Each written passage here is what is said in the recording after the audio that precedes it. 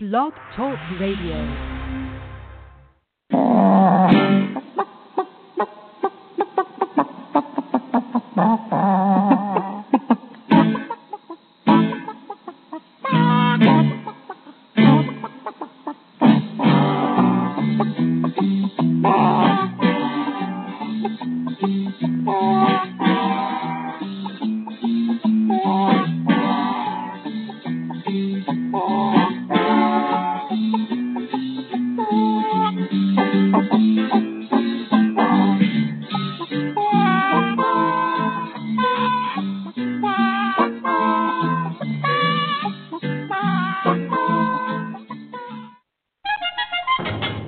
Yourself in danger, when you're threatened by a stranger, when it looks like you will take a licking, there is someone waiting who will hurry up and rescue you. Just call for Super Chicken.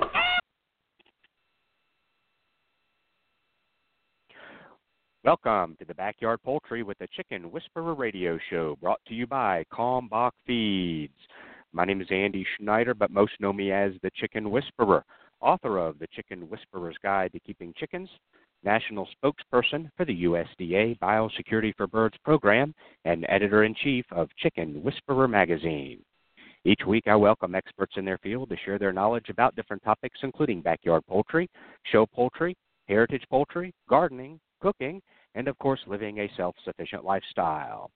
Be sure to visit us online at chickenwhisperer.com, where you can follow us on Twitter, become a fan on Facebook, and subscribe to the totally free digital edition of Chicken Whisperer magazine. Once again, I would like to thank all of you for tuning in today to Backyard Poultry with the Chicken Whisperer, brought to you by Kalmbach Feeds. At Kalmbach Feeds, our layer pellets and crumbles are all natural, antibiotic-free with no animal byproducts. Formulated just for laying hens, our feed is fortified with essential amino acids and calcium to ensure maximum production of nutritious, tasty, strong-shelled eggs. From our family to yours, feed your hens the way nature intended. Pure, wholesome goodness. Kalmbach Feeds.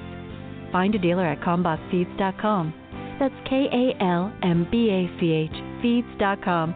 Or order your layer pellets and crumbles today on Amazon.com. Kalmbach Feeds is a proud sponsor of the Chicken Whisperer. When you need an incubator, think Brincy, the incubation specialists. Brincy has been a world-leading manufacturer of quality incubators for almost 40 years.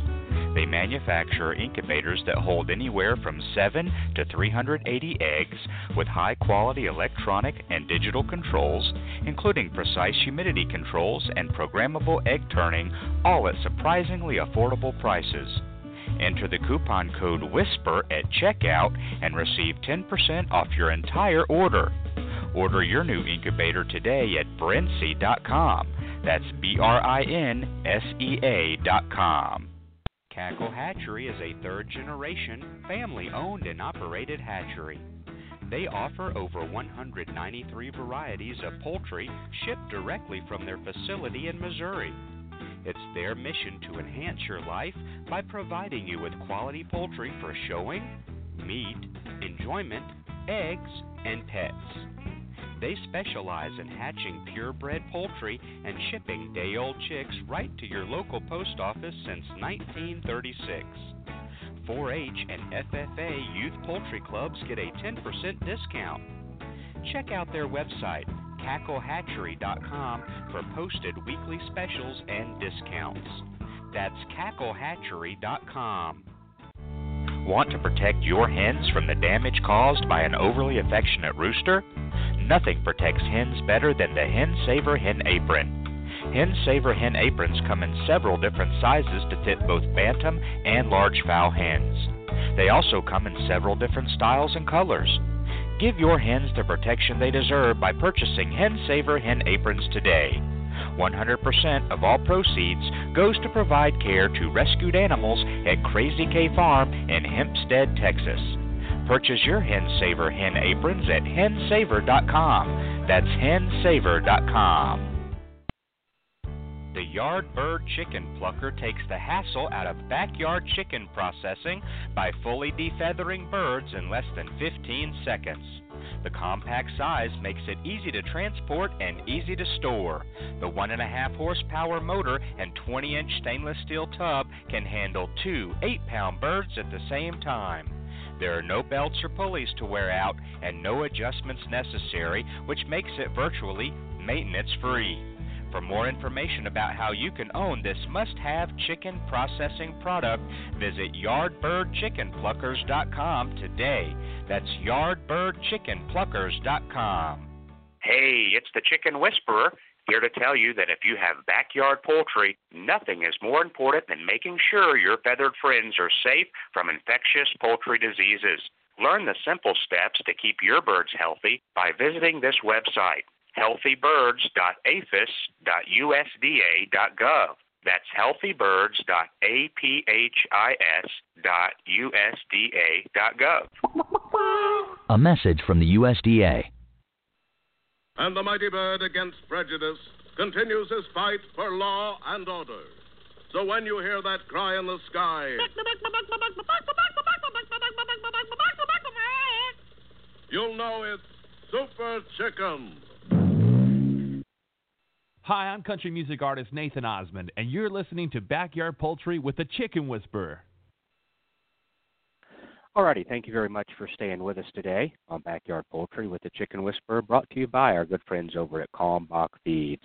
We've got another great show lined up for you today. I've been scrambling around trying to get all of our normal expert guests on the show and their availability for today. It was kind of short notice, but I was waiting to hear back from some of the top ones to confirm that their availability was open for today. So we've got, I think, most everybody I wanted to have on the show today. All of the representatives at MPIP are flying. They're on planes now and on meetings and things like that. So, but we've got the owner of a hatchery that's going to be here that participates in the Salmonella Monitor program to kind of carry that weight of the MPIP folks. Dr. Denise Brinson, who I talk to on a regular basis, she's in charge of MPIP nationally. She was not able to come on the show today. She regretted that, but we will have her on again. We've had her on in the past, and she's written for my magazine. So basically today we're going to have, for the first 20 or 30 minutes, we're going to have Dr. Megan Nichols with the Center for Disease Control and Prevention on. She is in charge and overseeing the current Salmonella outbreak. I have done webinars with her globally out of CDC headquarters. I've worked with her with Salmonella outbreaks in the past. She's going to be on. We're going to be asking her questions. We're going to be asking her tough questions. We're going to be asking her your questions and the ones that we see posted out there in social media, and she's going to be able to answer those for us. After that, since MPIP wasn't able to come on today due to their scheduling, we're going to bring on Tony. In fact, it's Tony Halstead. He is the owner, one of the owners, or the owner of Hoover Hatchery, and he's going to share some concerns about the Salmonella outbreak from the hatchery point of view. And I think this is a great opportunity. I'm so proud and honored to have him on. He's been very vocal recently, working with me and writing for the magazine from the hatchery point of view. We don't often hear about that.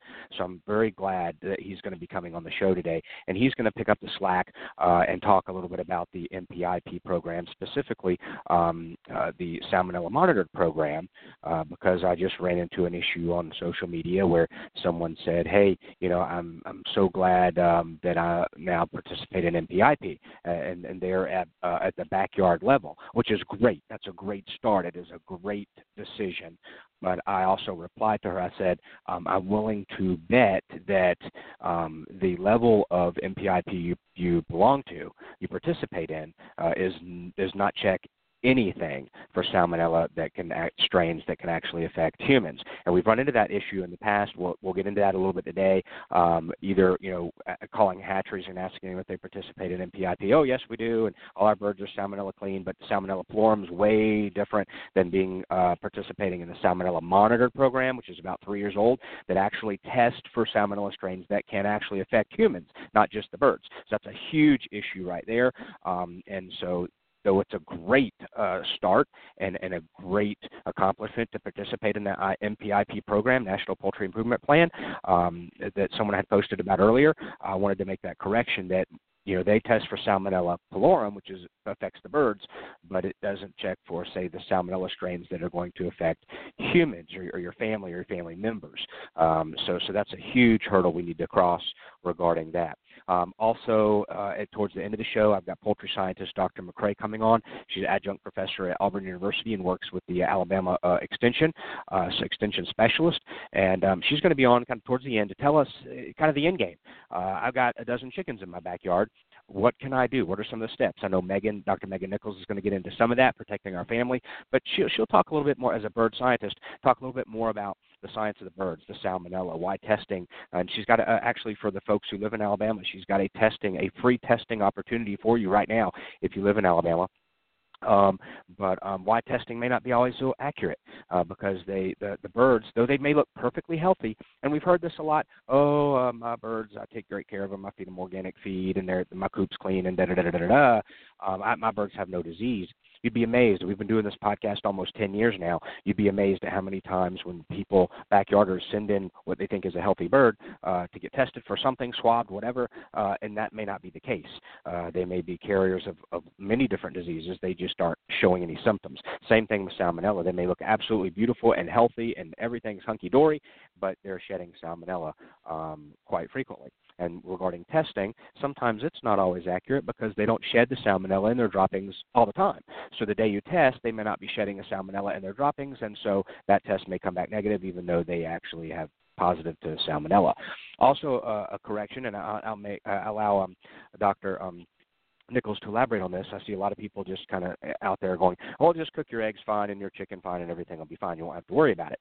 And, of course, that is a big step. But this particular outbreak, the outbreaks we see year after year related to backyard poultry and in the middle of hatcheries, really at the end of the day, I'll stretch it a little bit here.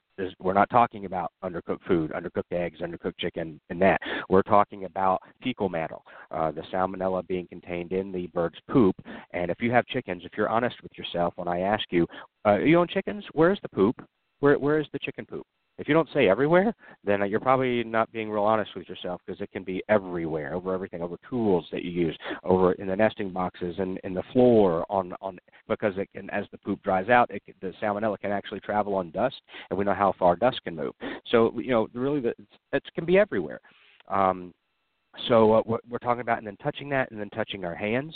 Hand washing is a big part of that, but I don't care how much you wash your hands. If you're kissing and your chickens and hugging your chickens, well, then I don't care how much you hug your hands, you just kissed the chicken. And I guarantee you, swab their beak, send it to the lab, and see what kind of diseases are on that bird's beak.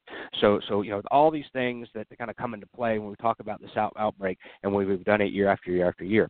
We'll be asking the tough questions. We'll be asking your questions because we want to make sure you understand and get the answers that you're actually looking for that you've posted.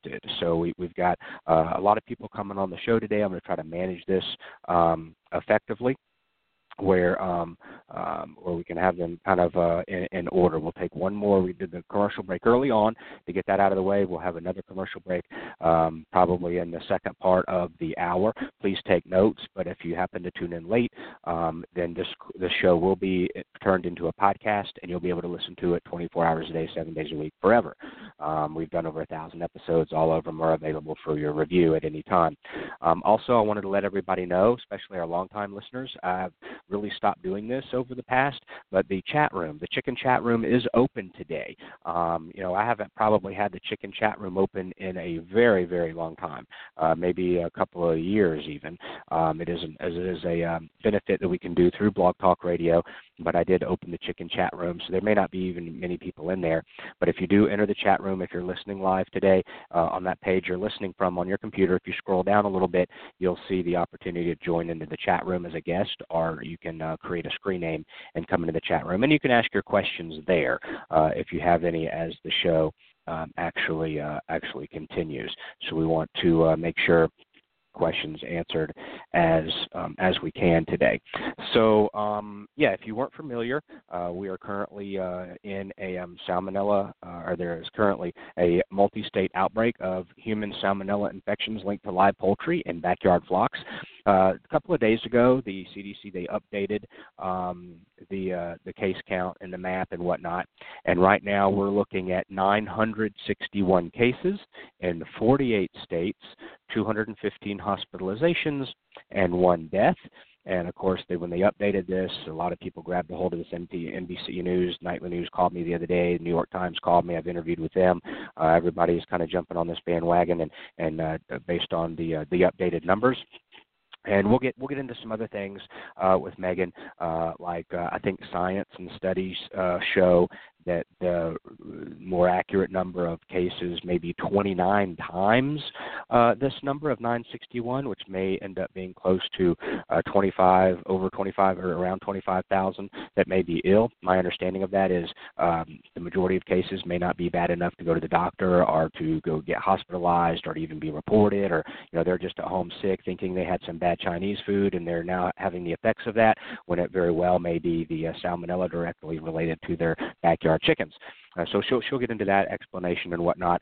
But thank you very much for tuning in, the thousands of you that tune to the show every single week. We do appreciate your loyalty, and we try to keep everything on the show, in the magazine, in the books, on everything, science-based, fact-based, study-based information. You can get the right information here. It's not, hey, it worked for me, it'll work for you nonsense. We want to make sure now you can take all this information and do with it what you wish. We just want to be basically the liaison to get you the right information, and then you can do with it what you like or what you wish. So let's go over here to let me get over here to the switchboard. We'll go over to the phone lines, and I believe right here, if memory serves here, this is Dr. Megan Nichols' line. Dr. Nichols, thank you very much for joining us today. We appreciate it. Hey, Andy. How are you today? I am doing well. Thank you so much, and I appreciate your participation as always, whether it be the magazine or the global webinars or coming on the show when things like this occur and when they don't occur, just to keep us educated on Salmonella and how to protect our families. I guess to get started, the right thing to do is to have you tell us a little bit about yourself and your position there at CDC and how it relates to the outbreak, and then kind of a quick overview about the outbreak. Folks can go to, if you just Google CDC Salmonella, it'll come up over the main page of the CDC Salmonella page, where you can actually see and follow along and see the utilizations and an overview about that. So again, just for quickness, if you Google CDC and then Salmonella, it'll come up the first page, and you can click on that and see what she's probably referring to. But a little bit about yourself, your position there, and then an overview of the outbreak, and then we'll get into some of the questions that people are just dying to ask. Sounds good. Well, my name is Megan Nichols, and I am a public health veterinarian at the Centers for Disease Control and Prevention in Atlanta, Georgia. And I investigate outbreaks of Salmonella and E. coli that are linked to contact with animals or pet products. And this outbreak in particular is one that's been concerning us. It's the largest outbreak of Salmonella infections we've seen linked to live poultry since we've been doing investigations. And so in these 10 outbreaks, we have 961 people who've been infected with the outbreak strains of Salmonella. And they come from 48 states and the District of Columbia, and occurred between January 4th, 2017 and July 31st, 2017. And we are continuing to get new cases reported almost every day. We have put up a CDC outbreak web advisory and a map so that folks can refer to that. In this outbreak, it's similar to what we've seen in previous years, but still nonetheless very concerning. About 29% of the people who got sick are children under the age of 5 years, and we know that these kiddos are more likely to develop severe Salmonella infection. So that's something in this outbreak that we're certainly concerned about. Awesome. Very, very good. Thank you for that explanation. And folks can go to their website and not only get the information about the current outbreak, but also on that page it talks about, and they send you to some pages where you can, tips that you can do to try to prevent this from happening. And really at the end of the day, everybody seems to just say, wash your hands. and everything will be okay. But I know that a lot of folks, we just had a comment as well, ask about this, but, I think it goes a lot deeper than that. Like I said earlier, you can wash your hands all day long, but if you're kissing your chickens, then you wash your hands, not going to do much good when you're picking up that salmonella from actually kissing your chicken, hugging your chickens, putting them in the playpen with your child, letting them sleep with them, nap with them, things like that. So washing your hands can be a big step, but again, I don't think it's the one and only final thing. Let me get over here to the questions. I think I've got them listed over here on a list that we wanted to start. And these are not in any general order. And while you're answering some of these, I'll kind of go back over to social media and see if others that have been actually posted. But this always, especially this outbreak, but every year it seems like when this happens, we get this question, and it's frustrating for me not being a scientist. I try to explain it in my very layman's terms of doing trace backs, and that we based kind of like DNA, the DNA strain of that particular salmonella that's tested from the human that has it, and then you test the birds in their backyard that have it. It's the same DNA strain of that salmonella, and then, of course, y'all do work to try to maybe trace that back to the hatcheries, and then match it up there. So the first question is, this came from social media. How does the CDC know the salmonella is from the chickens in the backyard and not from something they ate at, say, a buffet this week, or at the same time they may have come and gotten infected by the bird? So we'll just start off with that one to clear the air with that one, because it's always very popular. I think that's a good question. Well, when anyone gets sick with salmonella, they're interviewed about what they ate, drank, any social events they attended, and any contact with animals that they might have had. And based on these interviews, we found that people who got sick with these specific strains of salmonella had contact with Backyard Poultry in the 7 days before they got sick. And then when we went and our state partners and others actually tested the poultry in their backyard, we found that the same strain of salmonella that made the people sick was found in the droppings of the poultry. And those two pieces of information really help us with determining that live poultry is likely the source of the salmonella. And in most of these cases, the live poultry do look healthy and clean. There's nothing that you could see on the outside of the bird with your visible eye that would indicate that they were carrying a germ that might make people sick. Okay, so that's, through scientific, obviously, the process of them and identifying that particular strain. So, just because someone's going to ask this, they're like, so it's possible, but when you, at the end of the day, it's kind of like, okay, what are the odds? What are the chances? What are, you have 900 people that have tested, and the salmonella that they have as a human, it ends up being the exact same strain that their chickens have in their backyard, and that some of these actually came from the same hatchery, if it's traced back that far. So I guess at the end of the day, it's kind of like, what I don't know what else you want to see there, because if it happens, it's kind of like pretty doggone obvious that came from the chickens at the end of the day. There might be, I guess, is it safe to say, so based on the way you explain that and the route of testing and how that works. So at the end of the day, you're pretty darn sure that it's, this person got salmonella from the chickens that they got in their backyard that they bought from this store that came from that hatchery. At the end of the day, about, the majority of the cases. Right, and I think the other piece to understand is that we are able to do some advanced molecular testing or advanced types of tests on the salmonella to actually really look at its DNA. And when you compare the DNA on that level of the poop of the sick person, and also came out of the chicken poop, and it's identical genetically, then I think we're pretty confident that it did come from a common source. And, I think it's also important to understand when we talk about this what an outbreak is. And outbreaks can actually be pretty small. So the definition of an outbreak is when 2 or more people get the same illness from contact with the same animal or animal environment, we consider it a zoonotic outbreak. Now, in this case, we certainly have more than 2 people, and we have done pretty thorough investigation and questionnaires to try and look at this, because we always want to make sure in these outbreaks that we are able to detect to the best of our ability what the potential source might be, and then provide some information that might help stop the outbreak and prevent people from getting sick. Yeah, that was my question number 3 here. What consists of an outbreak? Someone had mentioned and posted, only 9 people in my whole state have been affected.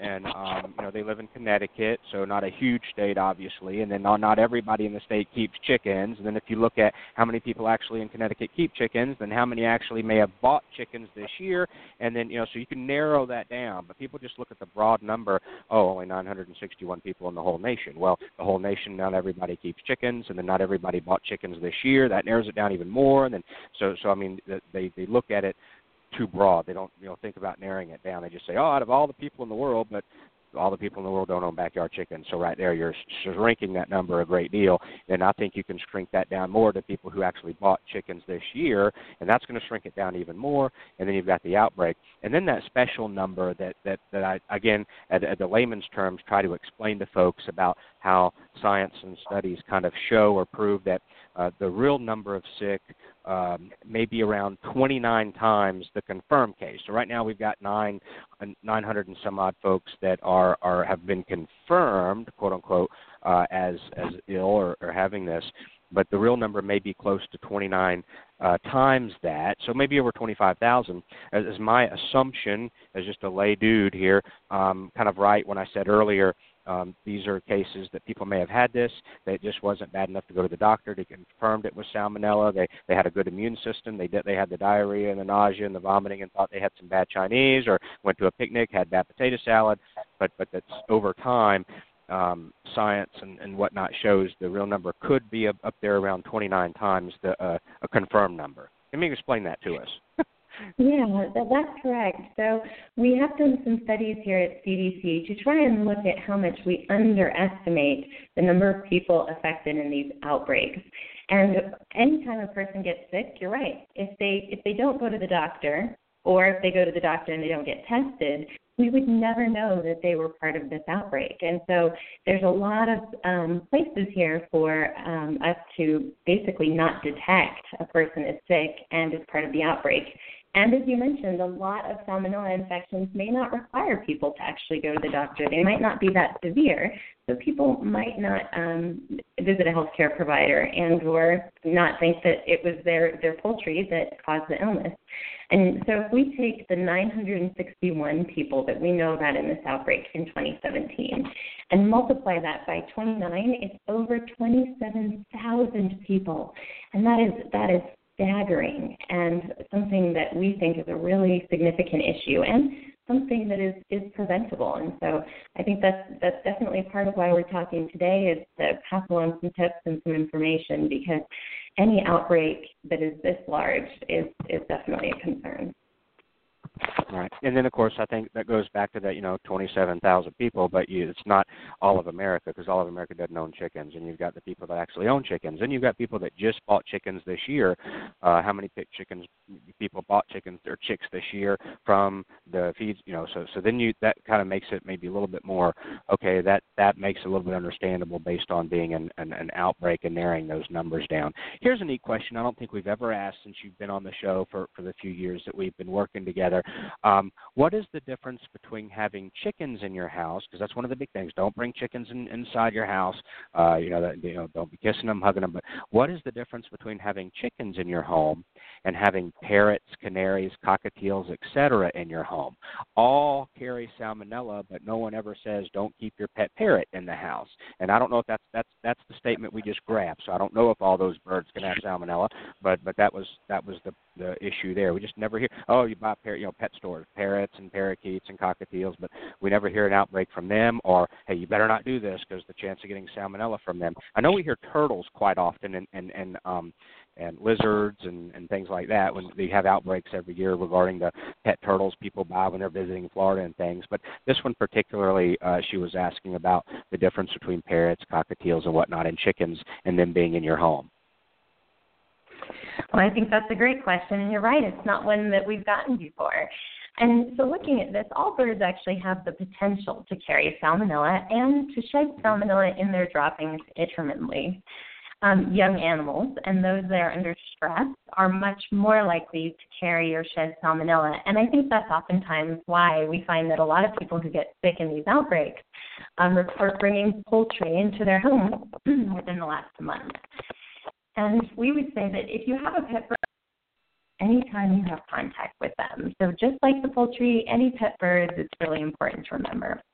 And then the other thing that I think is important to highlight is that what we're seeing here is a large multi-state outbreak linked to live poultry. And we don't see these large multi-state outbreaks linked to pet birds such as parrots or canaries or other animals. And they're produced and they're raised very, very differently than the live poultry that are found in backyards. The process by which they make it into a consumer's home is pretty different. Mm-hmm. Awesome. Okay, got that. Here's a couple more. They're always good. Apparently, okay, there are studies that show, I don't know how reliable or any of that, but, they'd like to throw them out there. There are studies that show kids raised on farms have better immune systems. They don't get as much asthma. They get sick less. So people take that and think, so shouldn't having interaction with chickens be a good thing for their health, to boost their immune system? And I'll add something else that we've actually had on Fact or Chicken Poop on the website. You can go take a look at this at factorchickenpoop.com. It's one of the ones that I think Megan had addressed at that website in addition to what we just talked about. So if I get salmonella, then I'll be immune and I won't have to worry about getting it anymore, and I can kiss my chickens all I want. So we'll add that into this question as well about the kids raised on farms and having a better immune system and then getting quote-unquote immune to salmonella. And I have a feeling that you're probably going to talk about the over 2,000 different strains, and you don't want being immune to all of those, even if it's a possibility. So we'll go with that one next. All right. Well, I think that the human-animal bond is always good for our health, and that raising backyard poultry can be a fun and educational experience for your family. But no matter what, it's really a good idea to practice good hand washing and other measures to prevent salmonella infection, because we know that salmonella is not good for people's health. And currently, we don't necessarily have the studies that would indicate that raising backyard poultry is definitively linked to a more robust immune system. But we do know that they can carry salmonella. So I think it's great to raise and have backyard poultry. We just need to do it in a way that's safe. The other portion of that around salmonella and becoming immune to it is salmonella infection does not lead to long-term immunity in people. So just because you might get salmonella and then become healthy again and not be experiencing illness, that doesn't necessarily mean that the next time you're exposed to it, you won't get sick again. And in part, you're right, it's because there's a lot of different strains of salmonella, and there are multiple strains that can be carried by poultry. But ultimately, I think salmonella prevention is a good goal, and it's really easy to do with hand washing, changing shoes when you come in the house, making sure that you're supervising any children around their poultry and making sure they're washing hands, and not bringing those baby poultry in the house, making sure they have their own area where they can live and be comfortable. I went over to the CDC Salmonella page. It looks like I think I counted 9 different types of salmonella that have been identified in this current outbreak. I think I counted 9. It's 8 or 9 currently. So to elaborate. Oh, okay. I got.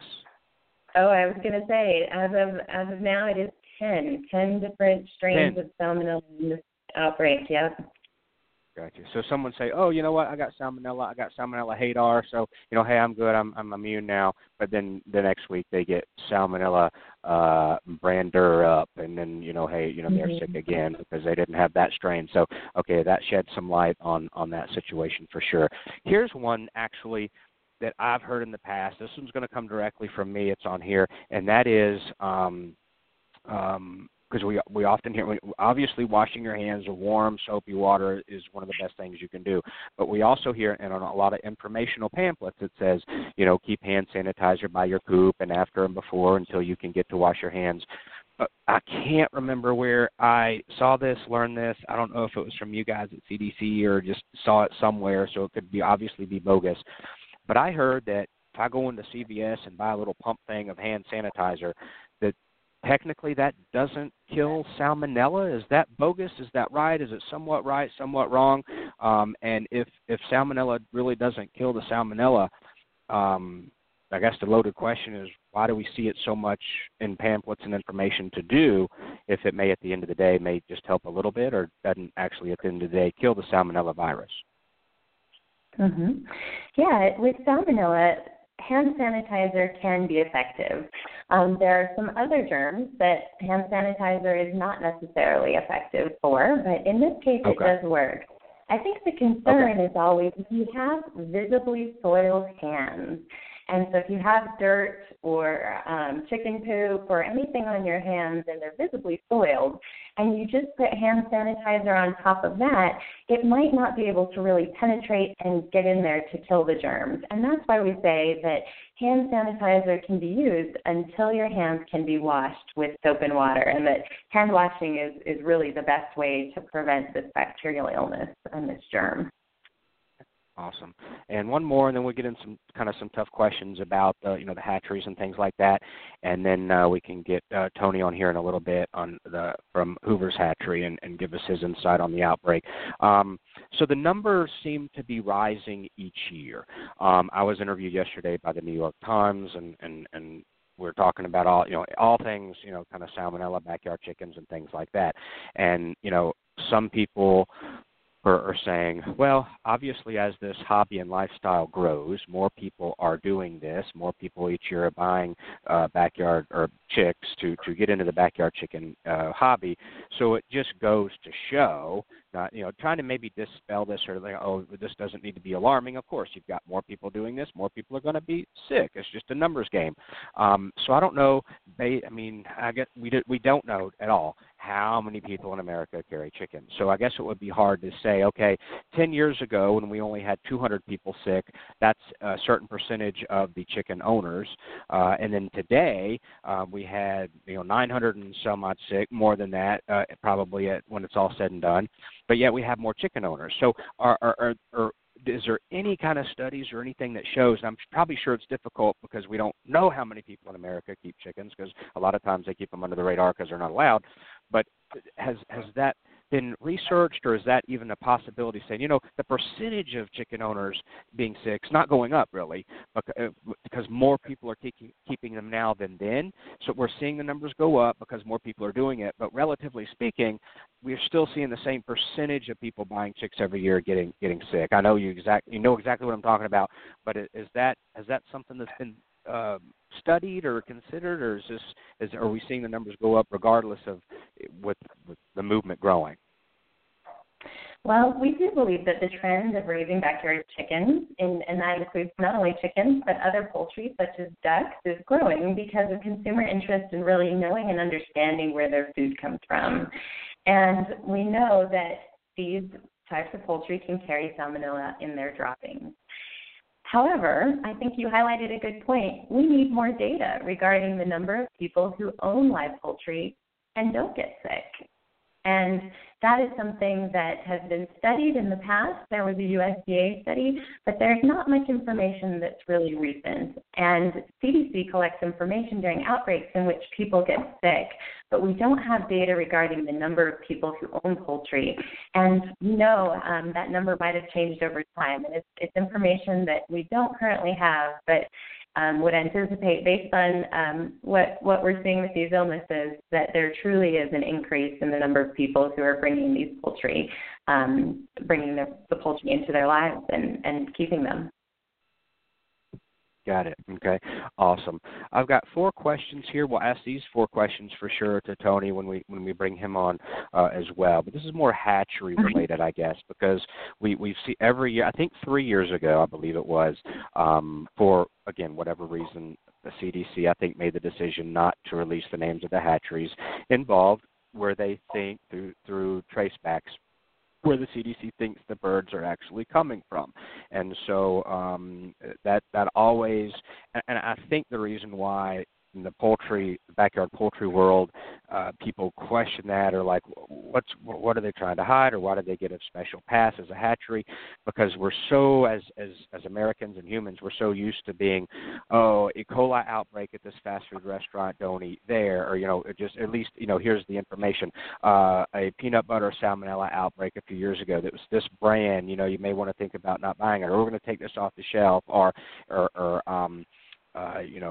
maybe this year you may want to, even though you've bought from this hatchery before and are a loyal customer, maybe this year you may not want to buy from them, but then start back maybe next year until once the outbreak has subsided, and that type of thing. So I guess with all those kind of scenarios, and this comes from it, and you see it too, people say, well, why aren't the hatcheries being named? How, that wouldn't that be a good piece of information as a consumer to say, okay, well, maybe, and again, it has nothing to do at the end of the day, I think, to pointing fingers. Oh, they're a bad hatchery, they're putting out a bad product, blah, blah, blah. But to have that information to say, I've gotten great birds from them before, maybe this year I just won't buy from them while we see where this salmonella outbreak goes.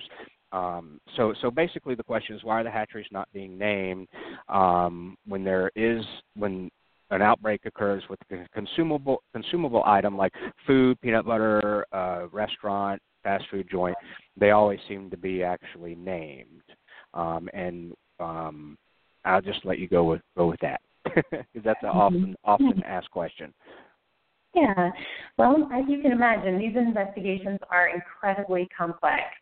And we continue to gather information about where sick people purchased their poultry. And with 10 different outbreaks going on at the same time, and with all the different strains of salmonella involved, you can imagine how complicated the traceback is. And you mentioned that if a hatchery is identified, someone might say, well, maybe I won't buy from them this year, maybe I'll switch hatcheries. And the thing to really understand with that is that just by getting from another hatchery doesn't necessarily mean that you're going to get birds that don't have salmonella. And that's why we think the most important thing for people to know is, regardless of where you purchased your birds, the age of the birds, the breed of the birds, they could carry salmonella. And that's why it's so important that backyard flock owners follow recommendations and steps to protect themselves from infection with this bug. And I've shared that with folks because I've had the answer from you guys before that, instead of pointing fingers, since all birds have the potential. And that's a big point I want to make too, because I'll see that often on social media. Well, all chickens carry salmonella. What's the big deal? And they do not. They have the potential to. And so, regardless if what hatchery you get them from, the end game I think is to do what we can do as the consumer to try to prevent us from getting sick, regardless. Because even, and this is even kind of the next step, and I'm going out on a limb here because I don't know this for a fact, maybe just an assumption. You may not be able to indulge this information, but last year and maybe even this year, we might, quote unquote, or might not see some of these infected birds are coming from hatcheries that participate in the MPIP Salmonella monitored program. So I guess at the end of the day, we often hear this slow, well, nothing's perfect. We just got to do what we can do with what we got and try to protect ourselves, but there's no, quote unquote, guarantee. And you may not be able to elaborate on that as far as some of these birds came from a hatchery that was MPIP participated in the Salmonella monitored program. But I think at the end of the day, it is that, all birds have the potential, wherever they're coming from, to carry the salmonella, even looking perfectly healthy. Here's one that we've talked about before, and I think at some level you kind of agree with this. You've talked about mentioning it to the powers that be there, and it's why are, and we'll ask kind of Tony this as well, but more on your end, why are these outbreaks, when it seems we see in the news and NBC last night and everywhere else, why do they seem to be directed to the backyard chicken keeper instead of, say, the hatchery providing the affected chicks? Even if the backyard chicken keeper, okay, is really doing everything they should do to help prevent salmonella. Maybe they're washing their hands and they have the hand sanitizer. Maybe they're changing their clothes. Someone had mentioned that. After caring for their birds. Even if they're doing all that, it's almost like from again this kind of human consumer point of view, we're doing all this, but we can't even get really a fair shake or a fair start because we're receiving baby chicks that are already affected with the salmonella from the hatchery. So I get that, at the end of the day, these birds that are infected are in someone's backyard, and the people that are the backyard chicken owners. But we're trying to get an idea of why it's listed, salmonella outbreak linked to live poultry and backyard chickens versus salmonella outbreak linked to live poultry coming from hatcheries or that type of thing. So what's kind of the theory there with putting it toward almost kind of like not blaming, but kind of it's the backyard chicken person's fault, maybe not the hatchery that's mailing the birds that are infected? On this one, I would definitely say that we take a comprehensive approach to looking at this, and it's really, really important, like you said, not to place blame, because it's really a situation where everybody who is involved in this industry has to do their part in order to prevent salmonella infection. So we call this our three-tiered approach to prevent salmonella infection in people. And this includes the hatcheries taking measures to reduce the burden of salmonella. However, it's important to keep in mind that there is no regulatory requirement that the hatcheries do so. Feed stores also play a role in consumer education and source poultry from hatcheries that participate in programs to monitor and reduce burden of salmonella. And we think that that is a really good step, because by sourcing the poultry from those hatcheries that are participating in this voluntary program, it really helps to increase awareness about the burden of salmonella and what some of these hatcheries are doing to address it. And then lastly, consumer knowledge is really important, and we want to make sure that the backyard poultry owners have all the information that they need to help them make an informed decision. So I agree, while it may appear that the message is directed at a certain group, what you'll see on our CDC website and what we practice is a really holistic approach to looking at salmonella and salmonella prevention in people. It is all the way through the system. It's something we all need to work on together.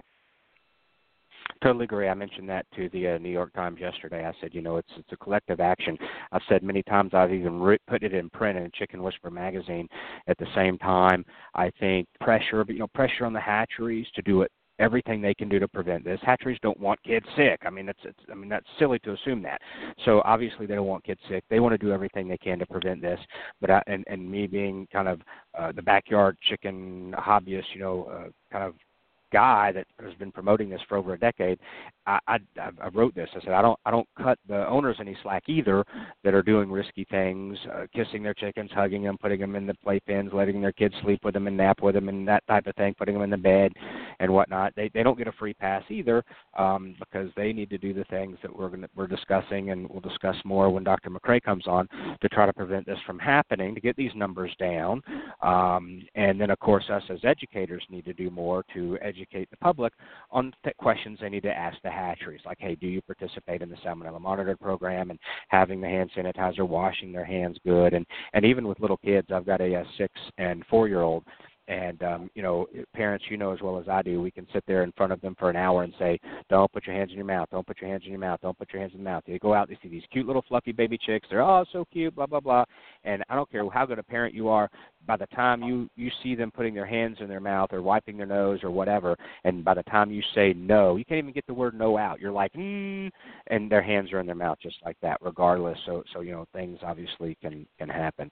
I've got, I think, one last question for you, Megan, and we will let you get back to work. Let me find it here. Actually, there may be two, because it's a big popular one here. But would it be safe to say, and this, I'll ask Tony this too. I think he would agree to this from conversation I've had in the past. Would it be safe to say that this problem would probably decrease substantially if the hatcheries would stop or limit outsourcing to meet the demand? So every single spring, you've got all these stores, these huge chain stores are ordering millions and millions and millions of chicks, and hatcheries are so big. But there's other hatcheries as well that may not be so big, and so when a large order comes in to this big hatchery, well-known hatchery, they're like, yes, we can absolutely meet that order, no problem. And then they get on the phone and say, hey, ABC Hatchery, can you, I need this many of this. So you've got outsourcing going on.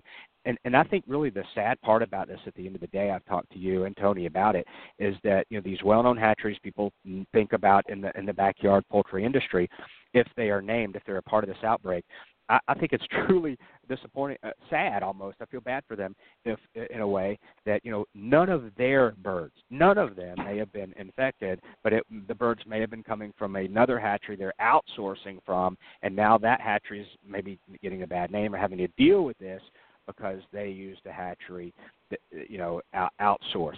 So really they can say, hey, none of our birds had this, but it was a hatchery that we used to help fulfill these orders. But do you think if, and I don't want to affect the business of the hatcheries one bit, but if that practice stopped, in your, again, maybe personal opinion, do you think that these outbreaks would probably diminish a little bit?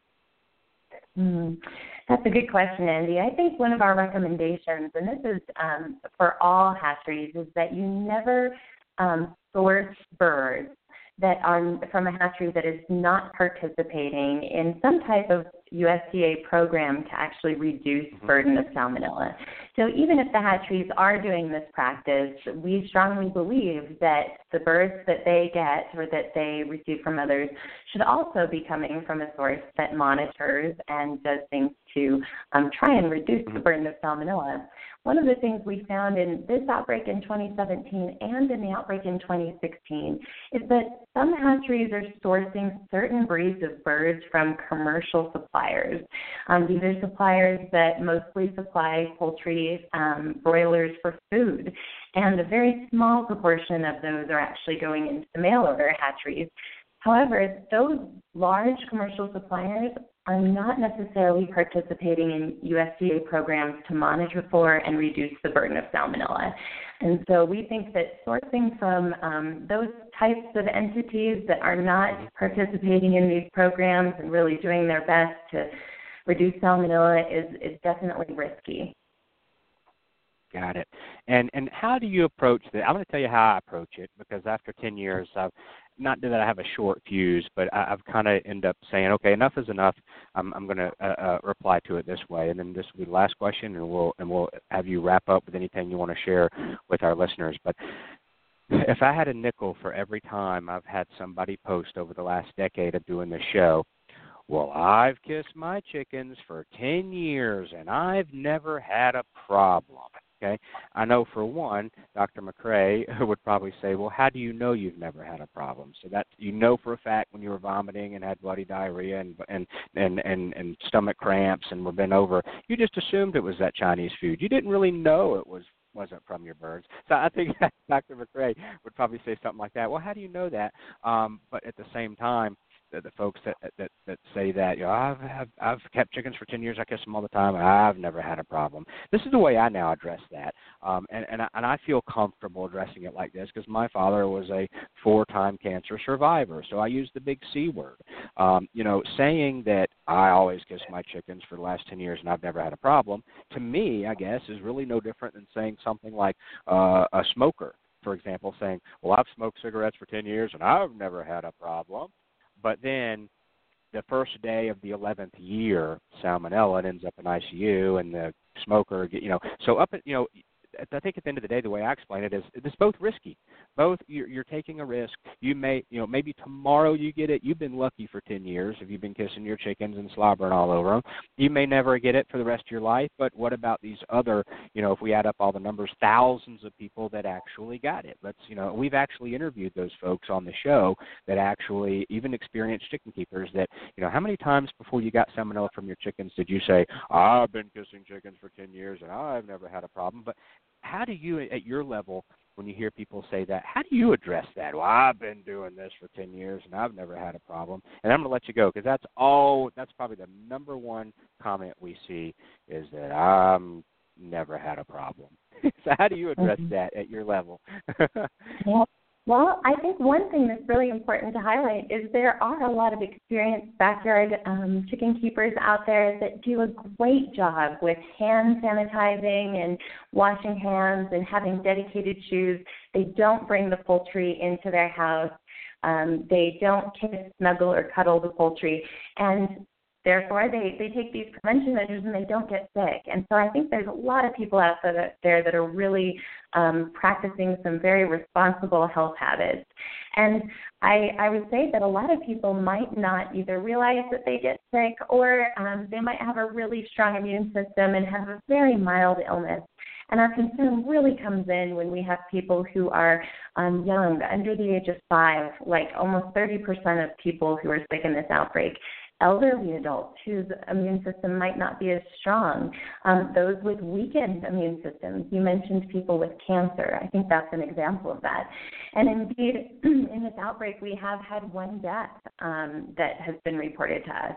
So I think that while it's something that people might mention they do, it certainly is a risk, and it's a really big risk to take if you are someone who's in one of those categories that I mentioned. And I think that that's important to remember when you think about raising chickens and the things that you can do to keep your family healthy and safe.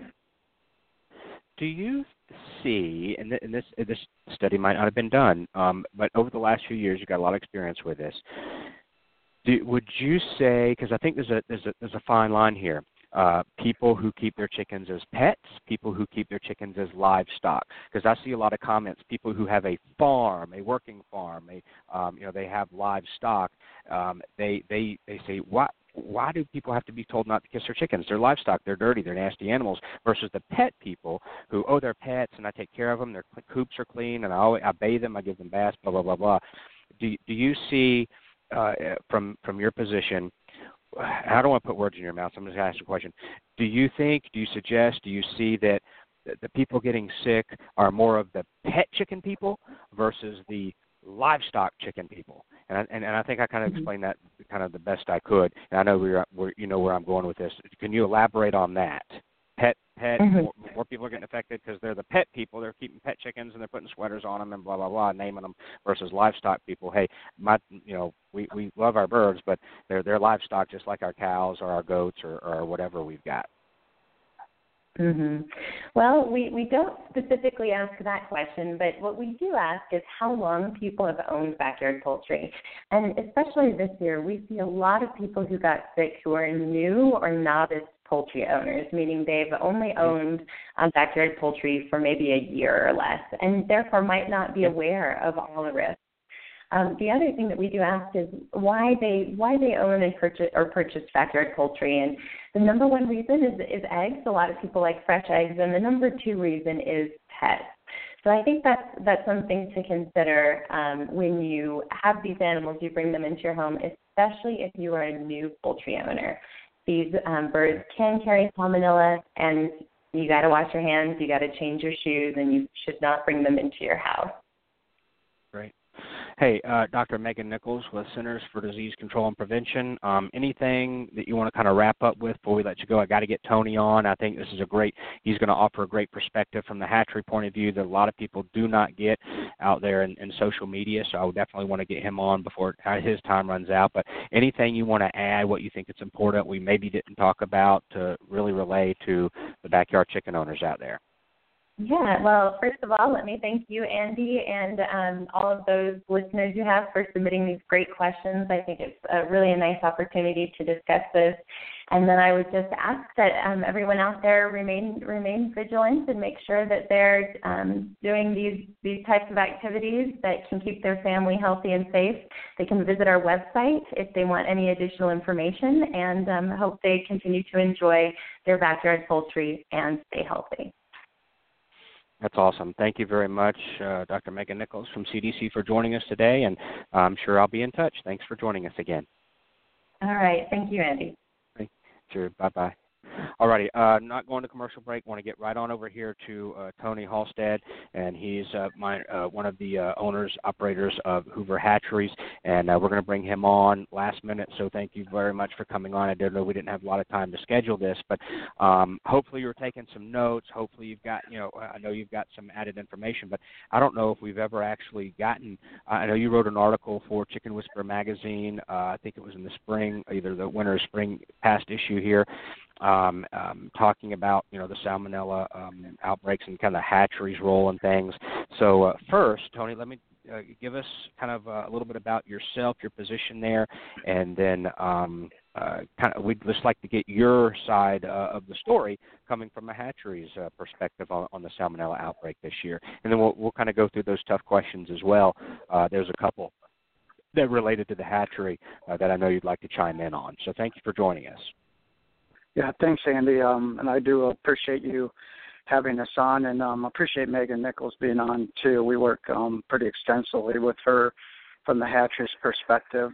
Been to meet her in Georgia, and she's been to see us, and we've always had discussions because, as you mentioned earlier, it's a team effort, really, to work together in this backyard poultry movement, that we all have an understanding, and we're doing everything that we possibly can to make sure our kids and even us as adults are safe and healthy from chicken manure that causes salmonella, and is inherent in most of the chickens. So I appreciate you having me on. Absolutely. What would you say, to our listeners, to the backyard people, the folks that, the issue with, like we asked Megan, why aren't the hatcheries being named? Why do they get a free pass here if I'm getting the chickens that are already infected? How's that fair? How can why not? How come we've heard even extremes, Tony, and you've seen it before. How come the hatchery's not shut down while they clean this up, or how come they're still selling chickens year after year after year that they've been named, and that type of thing? From really share with us kind of your I guess, point of view in all of that. And I definitely want to talk about the Salmonella monitored. MPIP had no one available at the time to come on. But, your view on that when you see people in social media starting to say, name the hatchery, and they're sending us the, what as the hatchery owner, producing a lot of chickens, what's your take on that? What would you say to those folks? Well, I think Dr. Megan said it very eloquently, in that the salmonella is inherent all the way around, and so it's more that what are hatcheries doing about it, to be diligent, and that is really the issue. So I think that the things that you pointed out and the things that you and I have discussed before is that the customers, the farm stores, the direct to the consumer, the important questions there are, where are they getting their birds from, and what education do they have about what the hatcheries are actually doing. And so from our perspective as hatcheries, we're under, as you mentioned before, most of us are under the Salmonella monitored program that takes it deeper than just the Salmonella pylori. And that's a significant tag that we have to get, and you have to go through certain protocols in order to make sure that you're Salmonella monitored. And there are situations within each hatchery that there might be circumstances where when you're testing, whether that's in your breeding flock before you get the eggs, or whether it's from your eggs in the incubators or hatcheries, or when it's from the baby chicks that are actually tested before they go out, that program has a protocol that you are intended to do certain things if you ever have a test positive. And so that's really what the consumer needs to be aware of, is, are the hatcheries that they are working with that are coming from the farm store, are they applying those practices to do everything they can, just like a consumer would do everything they can by washing hands, by not doing the things that you had mentioned, which we appreciate that part of it too, Andy. But from the consumer's perspective, it's not necessarily name, and it's more for their education purposes, are the hatchery that you're purchasing from ultimately doing that? And that's really the key that we have to focus on, is the education of what they are doing. Because like Megan said, you might have an instance one month and not the next month, or you might have something from 1 year to the next year, or you might have something in a certain type of breed that you're hatching. So it's universal in the fact that you just have to be diligent on every flock that you have. Mm-hmm. Absolutely. So you would agree that, we've talked about this, we've written about it in the magazine, that as the consumer, let me get my catalog out, or let me start looking online, I want to pick out these certain breeds, and then when they go to order, when they end up in their mind picking out a hatchery, maybe that, you know, when they call and they're placing their order, to ask those questions. One, not just do you participate in the MPIP program, but to say, hey, do you also participate in the MPIP Salmonella monitored program? And you had talked about, I think if you, since MPIP can't come on today, you've talked a little bit about it, but maybe I think you test like 5 times a month, swabbing different things, the trays, the incubators, the boxes, things like that, and send that in. And I think there is, I share this with MPIP, the communication breakdown that because it's happened to me, I've actually went to a hatchery website, a little chat room popped up, says, hey, chat with me now. And I asked them, whoever that was at the hatchery, I was wondering if you participate in the MPIP Salmonella Monitor Program. And whoever that was, at whatever level they were, say, oh, yes, all of our chicks are tested salmonella-free, we participate in MPIP. I later called to follow up, and they knew it was me, not as Andy Schneider, just knew the same person. And they said, I think I just talked to you on the chat. I'm sorry I gave you wrong information. We don't participate in the Salmonella Monitor Program, but we do participate in MPIP for Salmonella pylori. And so I've stressed that so much because it is tricky, because a hatchery could say just, oh, yeah, we participate in MPIP and we're Salmonella clean, but yet they're not testing at all for any strains of Salmonella that could affect humans, like your hatchery does, participating in the Salmonella Monitored Program. Yeah, that's true. And Andy, I want to differentiate those something too, and that there's those different standards, and the Salmonella monitoring standard is more significant and diligent than the Salmonella pylori under the NPIP. You actually have to you actually get a budding system that if you were to see a label that came from that NPIP approved hatchery, it would actually say Salmonella monitored on it. But even so, there are minimum standards that a hatchery has to follow. Our hatchery happens to be go above the minimum standards just because we hatch more frequently than what those standards are. But there's still the opportunity, no matter if you're monitored, that Salmonella could occur just because you're not testing every single chicken in every single barn. You're testing a sample from the barn, you're testing a sample from your incubators and hatchers, and you're testing a sample from the chickens that are shipped out, and you're doing it frequently. But when you're hatching a significant number of chickens, one chicken out of all of those could still have Salmonella. And I think, to Megan's point, that's why hatcheries aren't named, because as long as they're doing everything they possibly can and showing their effectiveness by doing that, then they're doing whatever they can do possible and still have a situation where Salmonella might occur. But in the very least, consumers should be asking, are you Salmonella monitored? That's a first step. And then if they want to be more diligent, they can actually ask about the testing frequently and how they do it. That's just, and if a hatchery is not willing to give out the information as far as how often they test and what they do, then then I'm not sure, but I know most hatcheries would have no problem discussing that with the general public. Sure. If your hatchery got a phone call today, let's say somebody called and said, hey, I bought 25 baby chicks from you in April, May, Easter time, and I heard about this outbreak, and I'm just concerned what if my chicks have this or not, that type of thing. As I'm sure you get calls like that on occasion. What would you tell that person? Maybe you got a listener now that ordered, what I know you can't speak for every hatchery out there, but if one of your customers called and said, hey, I heard about this, what do I need to do or be concerned with, or is there a chance mine? We've already kind of covered that, but what would you tell that customer that called you guys?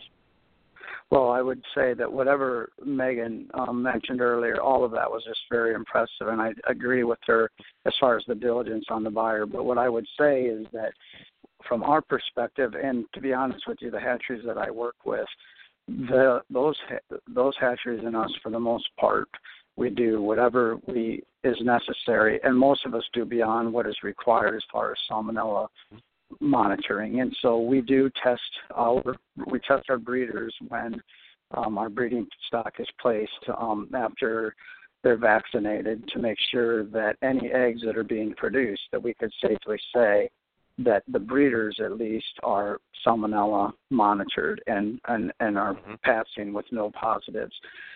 And in addition, that when the eggs start producing from our breeders, they go into our incubators and hatcheries, and then they hatch. All of that is tested each time that we hatch on a sample form to make sure whatever is coming out of those incubators and whatever is being sent out is Salmonella monitored. And when I talk about Salmonella monitored, I'm talking about the fact that we take tests from the droppings and we send those to laboratories in our state with a third party also verifying them.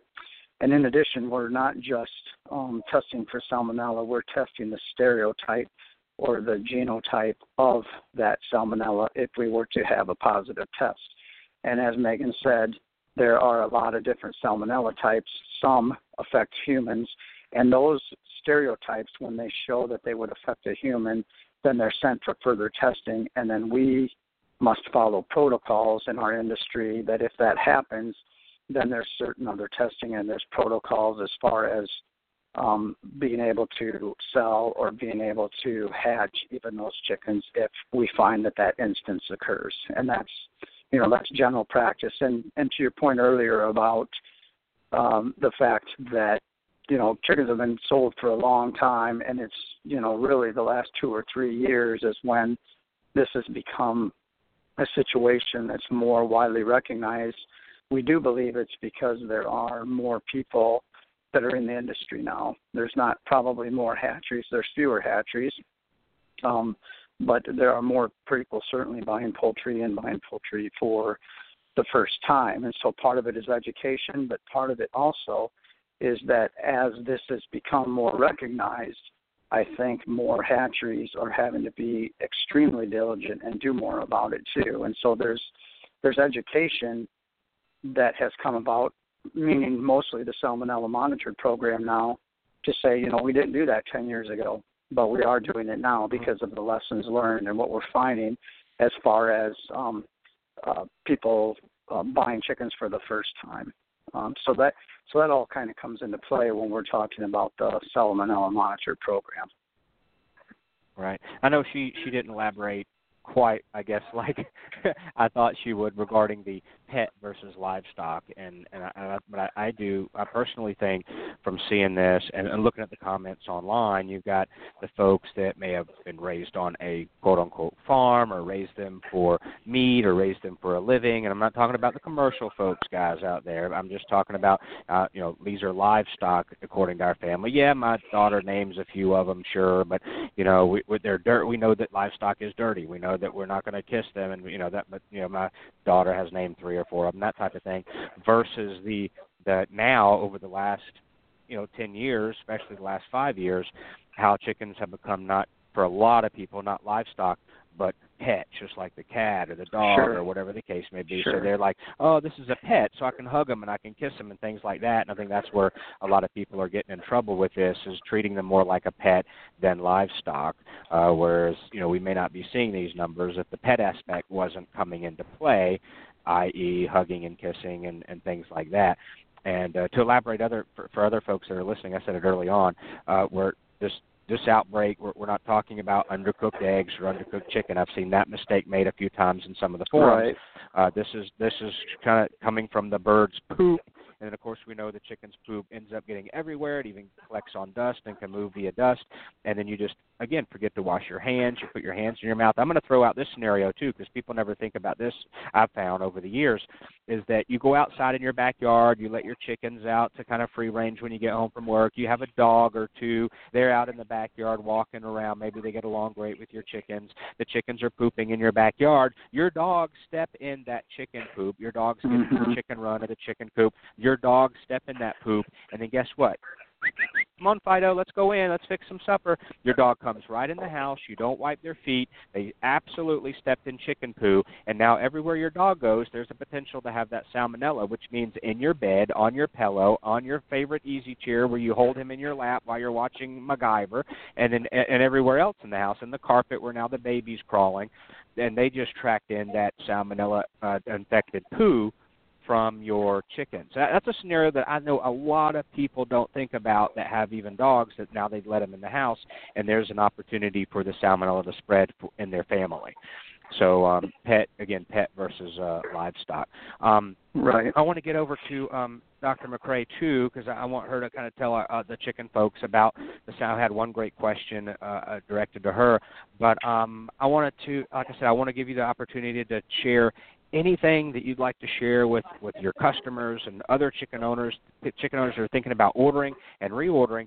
And I think, I told you New York Times this, I think this is maybe why we're seeing greater numbers, is that if you think about it, okay, you not only have the movement that's growing, the backyard poultry movement's growing, and so you have a lot of, yes, first-timers buying the baby chicks each year, but you now also have people that have had chickens for a while, maybe 3 to 5 years now, and guess what? Their hens are starting to lay less and stop laying. So you've got all these people that got into the movement for the last 5 years, and guess what? Now they're buying chicks again to get eggs again, so I think that increases the number of people buying chicks every year, because of the people that got into it 3 to 5 years ago. They need more eggs now, so they're getting chickens, and then the whole movement as a group, I think, is not just the new folks. Just like I said, the new folks we see more because of the lack of education are having this more. But we also have more people buying baby chicks to replenish the chickens they bought that are slowing down with their laying. So you've got those folks as well. So I think overall we're selling more. But anything you want to tell your customers listening, others that are listening, and this is Tony Halstead, the owner manager up there at Hoover's Hatchery. I'll give the website out. It's www.hoovers, Hoovers, hatchery.com, hoovershatchery.com. And but anything before we let you go, thank you so much for coming on, because a lot of people don't hear the perspective from the hatchery so much. And so it was a great opportunity to have you on. So anything you want to share.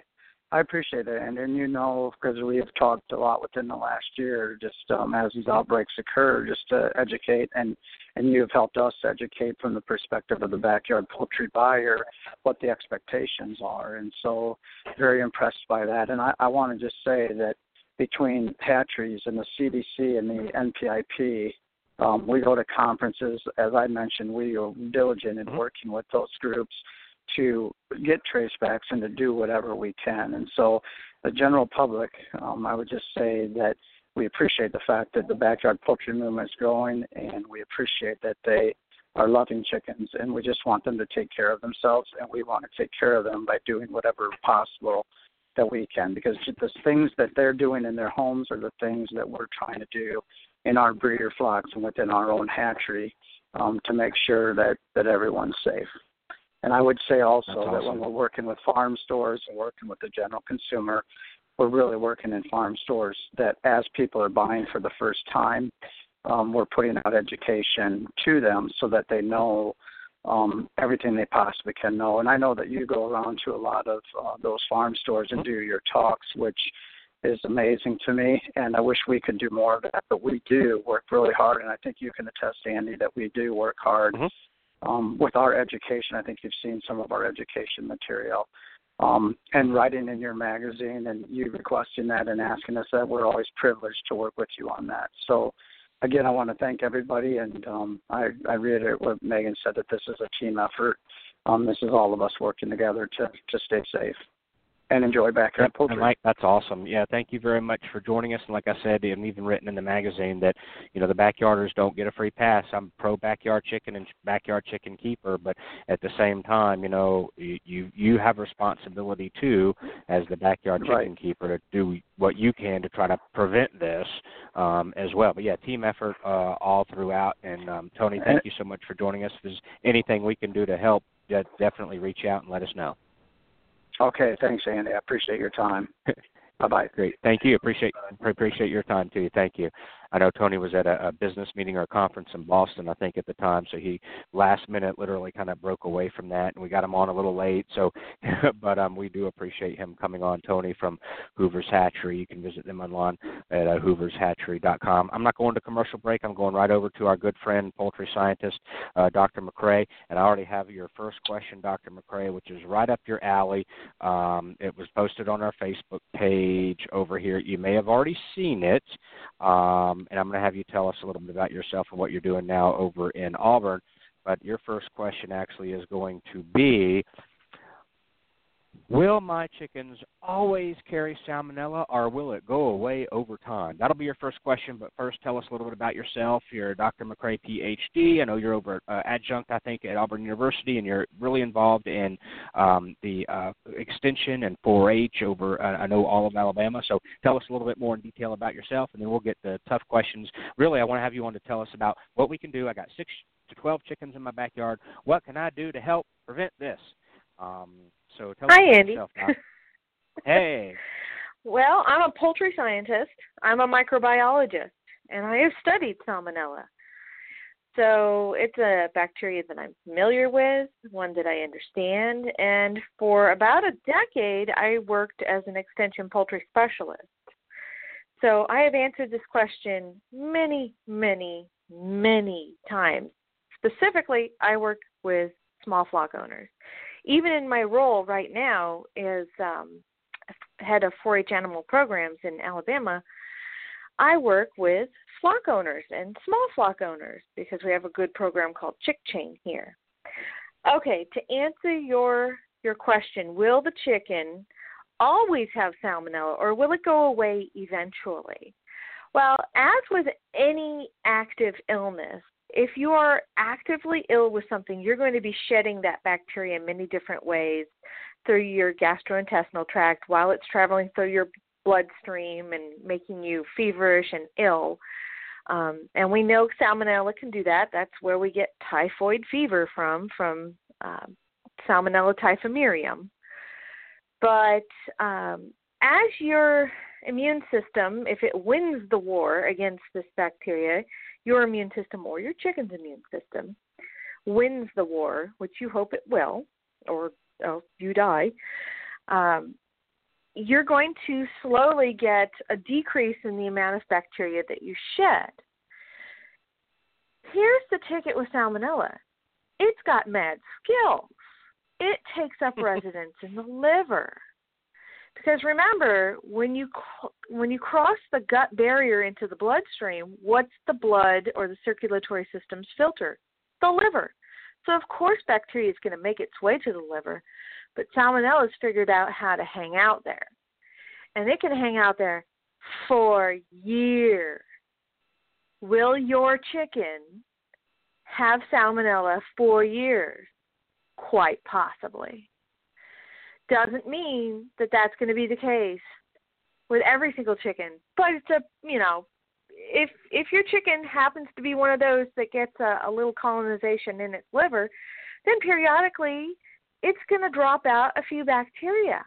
And if you get a large enough dose, if you're already sick with something else, if you're really young, if you're really old, if you just get the right environmental conditions, boom. You're sick. You got it from your chickens. Ta-da! Will the chicken eventually clear the organism from its system? Maybe. That's the most you're going to get from me, Andy. Maybe. Okay, no, that's good. Yeah, absolutely. Because that we've hashed this out so many times over the years when we have all you guys on. Give me a moment, Andy. I'm gonna talk to your listeners about something that has me really concerned. We've talked about these outbreaks for a number of years, haven't we? Yes. And it's growing. It's growing, because we're testing more, and it's growing because people are getting sick more. I'm worried about a culture of acceptance versus a culture of common sense. Right now, we get a lot of pushback from people who are like, oh, you're making this too complicated. Just leave it alone. We're going to be fine. You're making this too big of a deal. It's too much work. Well, Salmonella can make you sick. It can cause people to die. There's lots of organisms that can do that, and it's not okay. When people get sick from E. coli outbreaks, especially 0157H7, there is no culture of acceptance. That problem is traced back and we get rid of the problem. Same for Salmonella. So if you are one who wants to just live in bliss and create a culture of acceptance all around you and on social media, guess what? You're placing a burden on the rest of us. You're placing a burden on chicken legalization groups, on your fellow chicken keepers. You're placing a burden on hatcheries, whom we just heard from. That means the price of chicks are going to go up. That may place them, that enjoyment that you like so much may price somebody else out of enjoying that kind of flock in the future because of your culture of acceptance. You're placing a burden on the hospital systems and the insurance systems. That isn't fair to others.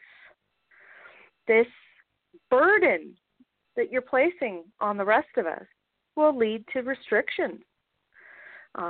Could be that your city that went through the legalization process unlegalizes stuff. Nobody wants to see that. Could be that somebody who's been working real hard for legalization or a group of people gets denied because of this right here, right now that we're talking about. How about registration? Nobody wants to pay extra fees for things that they view should be free, like a fee for keeping your flock. Now, I do know some locations they have to pay a fee, kind of like a dog license registration, but not everybody does. But do you want that to happen? Because it's in the thought process, especially when it hits the news, because people are kissing chickens. Then there's testing. Nobody wants mandated regular testing of all backyard flocks. Who's going to pay for that? You are. Eventually, the prices for any sort of registrations or fees are going to be passed right back to you, the flock owner. Do you really want that? Oh, that certain organisms, like, say, rabies for dogs, requires vaccinations. Do you want required vaccinations for your flock? These are the sorts of things that, yes, on the news, I saw that there was some sicknesses, but, I'm not going to stop kissing my chickens because, it's never happened to me. You're stacking the deck toward flock restriction, and you're likely going to take the fun away from others. So please, don't get lulled into a culture of acceptance. Use more of a common sense approach. And hopefully we won't be placing burdens on others and ourselves in the near future. So I just wanted to say that, a little slice of common sense, and please heed the warning. But Andy, go ahead. What is the next question? What is the next question? Applause from actually our audience. I think they're actually still applauding that information here. Let's see. Are they still applauding? Let me see.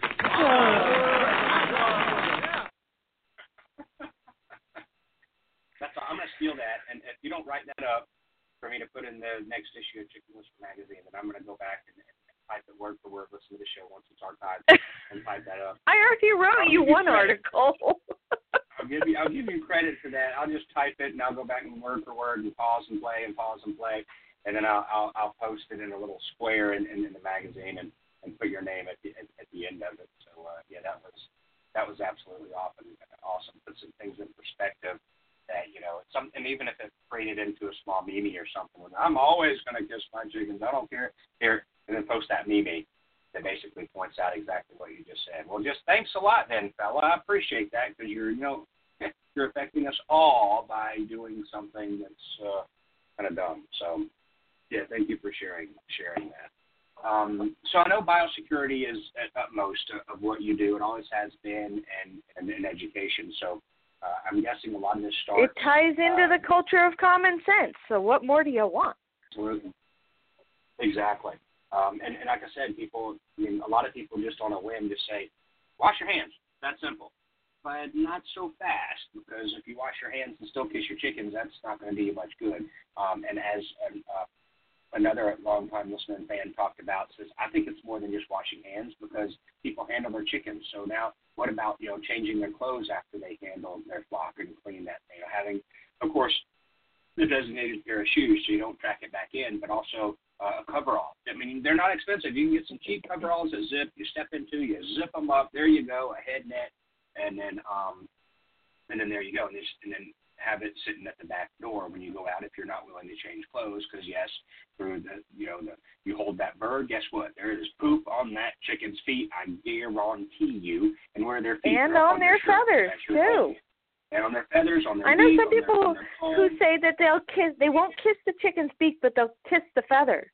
You're kidding me, right? Dust goes everywhere. Of course it's on the feathers. Dust, yep.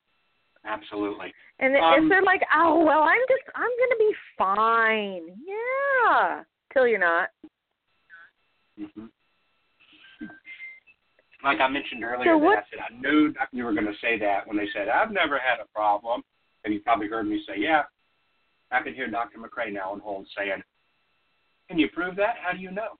How do you know when you had that bloody diarrhea? Until you can show me your blood test came back negative serology for any sort of markers for Salmonella, then we'll talk.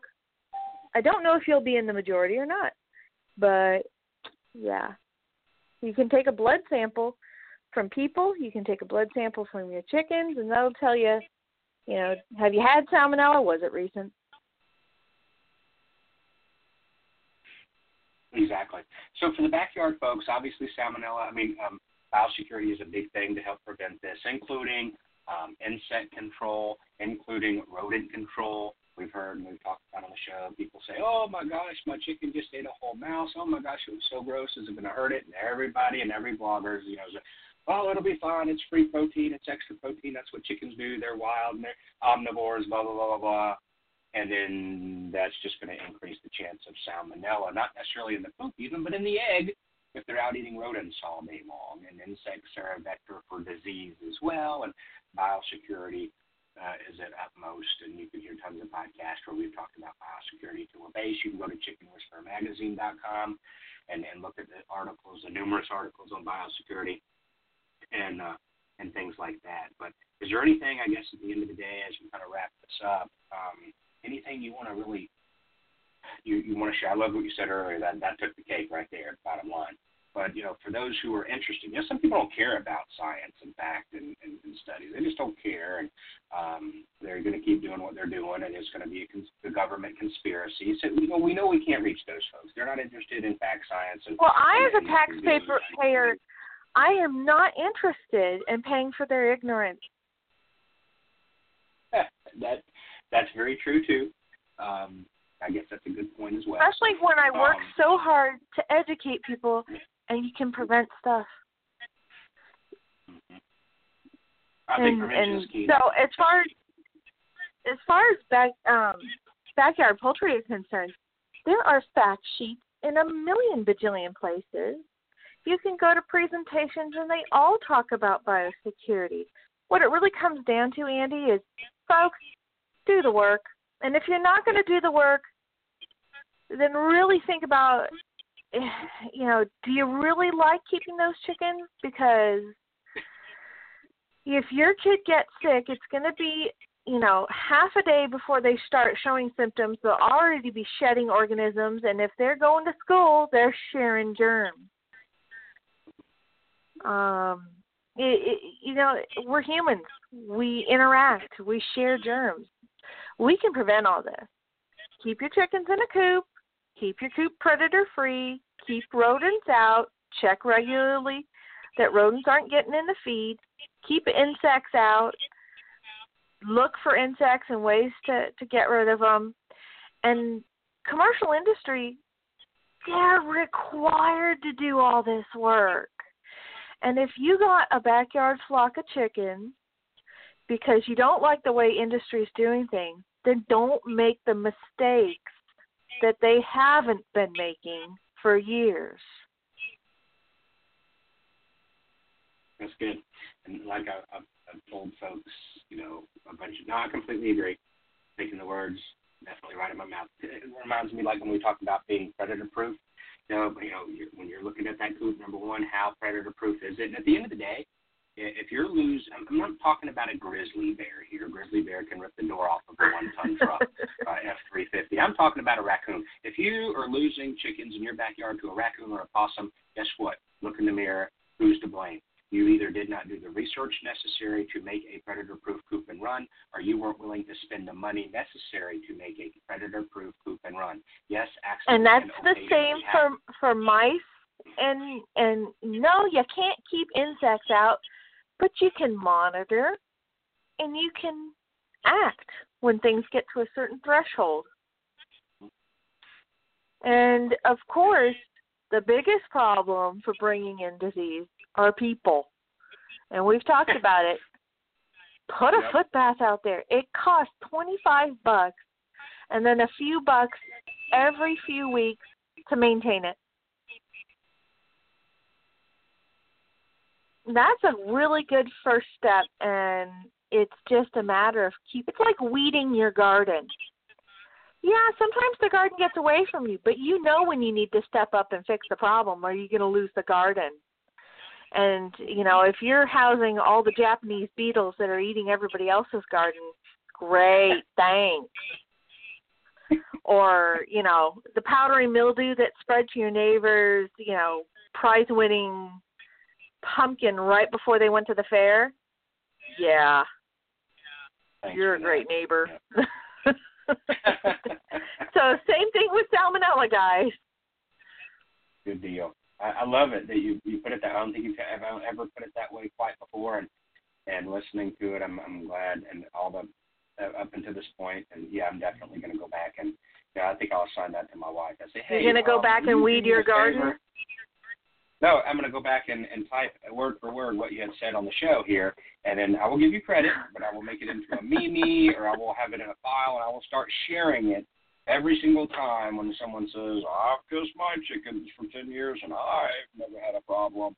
And that's a great way of looking at it. Okay, great. So you don't mind if we start registering all your flocks and mandating vaccinations and doing this and all this. And this will eventually cause if we don't wise up and start doing the right thing. I love that theory, and to really kind of show it. I don't want it to come to pass, but let's not lay the groundwork for that path. Exactly. That's exactly right. So, hey, anything else? I'd really appreciate you coming on. You always step up to the plate and come on. If you have other questions, I'll happily answer them. Let me go check chat. I did have the chat room open today for the once in a long time. And okay, great. So my audio level dropped, but you can still hear me a little bit, so that's good. But maybe it was the other folks. So thank you very much for the chat room letting me know that. And let me see what else. Somebody did in the chat room say that the current Salmonella outbreak is being caused by Confederate statues. No. Oh, yeah, golly. They were having some. I know they were having some fun in the chat room today. So more power to them. But I don't think I see any specific questions in there about. The last thing I wanted to talk about, Andy, is that anybody in the state of Alabama who has a flock of chickens can get free Salmonella testing right now. What you do is you enter a dozen eggs, take your fresh eggs to your local county extension office by Monday, 3 p.m. That's Monday, August 28th. And they will be hand-delivered on Tuesday here to the Poultry Science Department at Auburn University and tested for Salmonella. It's free right now. Take advantage of it. It's peace of mind. And you can be a 4-H member, you can be an adult. When you get to that extension office, ask for the survey that goes with it. They're going to ask you real quick, how you keep your chickens. Make sure your name and address is on the carton. And you're going to get all kinds of feedback because this is also related to a student research project right now. You're going to get all kinds of feedback about your flock. In addition, if you'd like to bring a little clean Ziploc baggie, not clean when you do what I'm about to tell you to do, of droppings from your flock, take 2 or 3 fresh droppings from your flock. It's not like they don't stop defecating. They defecate all the time. And that little Ziploc baggie, put your name and address on it, will also test for internal parasites and give you feedback. All this is free and confidential as part of a couple of research projects going on right now at Auburn University Poultry Science. So if you want more details, reach out to your county cooperative extension office and ask for your 4-H agent, and they will be able to assist you. Or just bring those eggs in by Monday, 3 p.m., August 28th. Thank you, Andy. Awesome. That's great. Out there. I think it's a great service. That's awesome, and the folks in Alabama are very, very, very blessed that they've got you over there. Work as you've been on the show for over 5 years now. I know. Maybe, 6. Jen was pregnant 6 years, and maybe longer than that even. And 7 years you've been coming on the show. So 7, I think. Awesome, great, and you're all about education and getting the right information out there, and we appreciate that, Dr. McCrea. And we'll have you back on here in the first Thursday in September that's coming around the corner a couple of weeks from now. So thanks for clearing your schedule to come on and helping us educate the masses about this outbreak. And we look forward to talking with you soon. Thank you, Andy. Have a good day. Great. Thank you very much. Can't say thank you enough. And that's going to wrap up today's broadcast, Backyard Poultry with the Chicken Whisperer, brought to you by our good friends over at Kalmbach Feeds. I'm going to end the show with a commercial break that I just didn't want to go to while we were having such an important show about an important topic about keeping families safe, keeping kids safe, and that sort of thing. So we'll go to a commercial break here to end the show, and we hope you'll tune in. We broadcast every single Thursday at 2 p.m. Eastern Standard Time. It's not me just yapping about chickens or my experience with chickens. We bring in the experts, the poultry scientists, the poultry nutritionists, the poultry veterinarians that actually share information, current information that's going on right now around the country, Salmonella outbreak, for example, to diseases they're seeing that are spreading in certain parts of the country, to anything and everything about keeping our backyard flock healthy.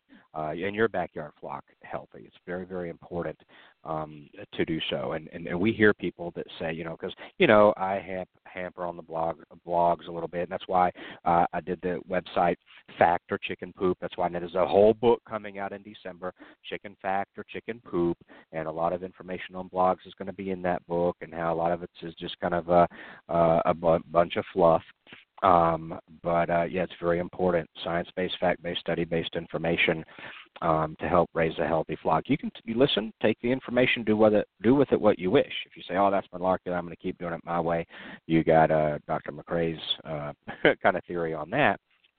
But we think it's important to have important to have the right information to you. So we just wanted to share with that. So you can tune in, the magazine, chickenwhisperermagazine.com. The books that are out every Thursday at 2, we broadcast this. And we said the magazine, and then me. Catch me on tour. I always love to meet my fans and want to do that. But again, at the end of the day, you do with the information what you wish. But we want to make, I hear from a lot of people, I still visit the blogs because I love chicken jokes, and I love to see little chicken recipes for treats, and I love to see the fancy pictures of chickens. But at the end of the day, when it comes to me needing or wanting science-based, fact-based, study-based information, I'm going to the Chicken Whisperer outlet, whether it be the magazine, the books, the podcast, whatever the case may be. So enjoy those cute, whimsical pictures of chickens. But hey, when you're visiting those blogs and forums, ask 4 words, show me the proof. Okay? Alrighty. Hey, thank you very much. We'll end with a commercial break, and we'll see you back here next Thursday, 2 p.m. Eastern Standard Time. Okay? God bless everybody. Do you provide a heat source for your backyard chickens in the winter? In most cases, it's not necessary. But if you choose to provide a heat source for your backyard chickens, it's imperative to use a safe and effective heat source, and the only one I recommend is the Sweeter Heater. The Sweeter Heater is a safe, completely sealed, washable, non-breakable, energy-efficient, long-lasting, and reliable specific area heater that comes with a 3-year warranty. Ditch the dangerous heat lamp this season and invest in the only heater I recommend, the Sweeter Heater. Purchase the Sweeter Heater online at sweeterheater.com. That's sweeterheater.com. Since 1921, Stromberg's has been a family-owned and operated business providing quality poultry and poultry supplies to their customers. Today, the Stromberg's family offers over 200 different breeds of poultry, including chickens, waterfowl, and game birds. They also offer poultry supplies for both the beginner and experienced poultry keeper. Stromberg should be on the top of your list when it's time to order your new day-old baby chicks and poultry supplies. Order online today at strombergschickens.com. That's strombergschickens.com.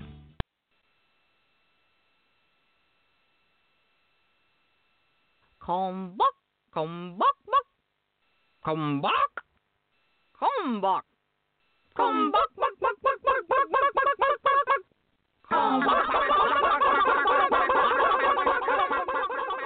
From our family to yours, feed your chickens the way nature intended. Pure, wholesome goodness. Kalmbach Feeds. Visit our website at kalmbachfeeds.com. That's KALMBACH Feeds.com. Or order today on Amazon.com. Kalmbach Feeds is a proud sponsor of the Chicken Whisperer. Ideal Poultry has been a family-owned and operated business since 1937. Their business is built on customer service and quality poultry, from rare white and brown egg layers to broilers, ducks, turkeys, and bantams. Ideal Poultry is the largest supplier of backyard poultry in the United States, shipping close to 5 million chicks annually. Visit them online at idealpoultry.com. That's idealpoultry.com. Hey, it's the Chicken Whisperer. If you're in the market for a new incubator, then look no further than GQF. They have a great selection of tabletop and cabinet-style incubators at prices you can afford. I love my GQF Genesis Model 1588. It has a large picture window and an automatic thermostat, which makes for a better hatch every time. Go pick out your new incubator at gqfradio.com. That's gqfradio.com. One last sponsor. I just want to mention a long way. Oh, biosecurity. Special. Out of one company. That Sweet EDZ. We have a product out called Pressure. We may know it. That's actually small pressure. Now, mini. And, hey.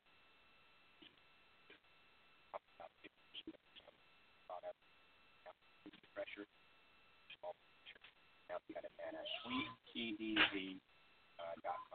Sweetedz.com. Check them out. All right, that's going to wrap up the show. And thank you for tuning in. And hey,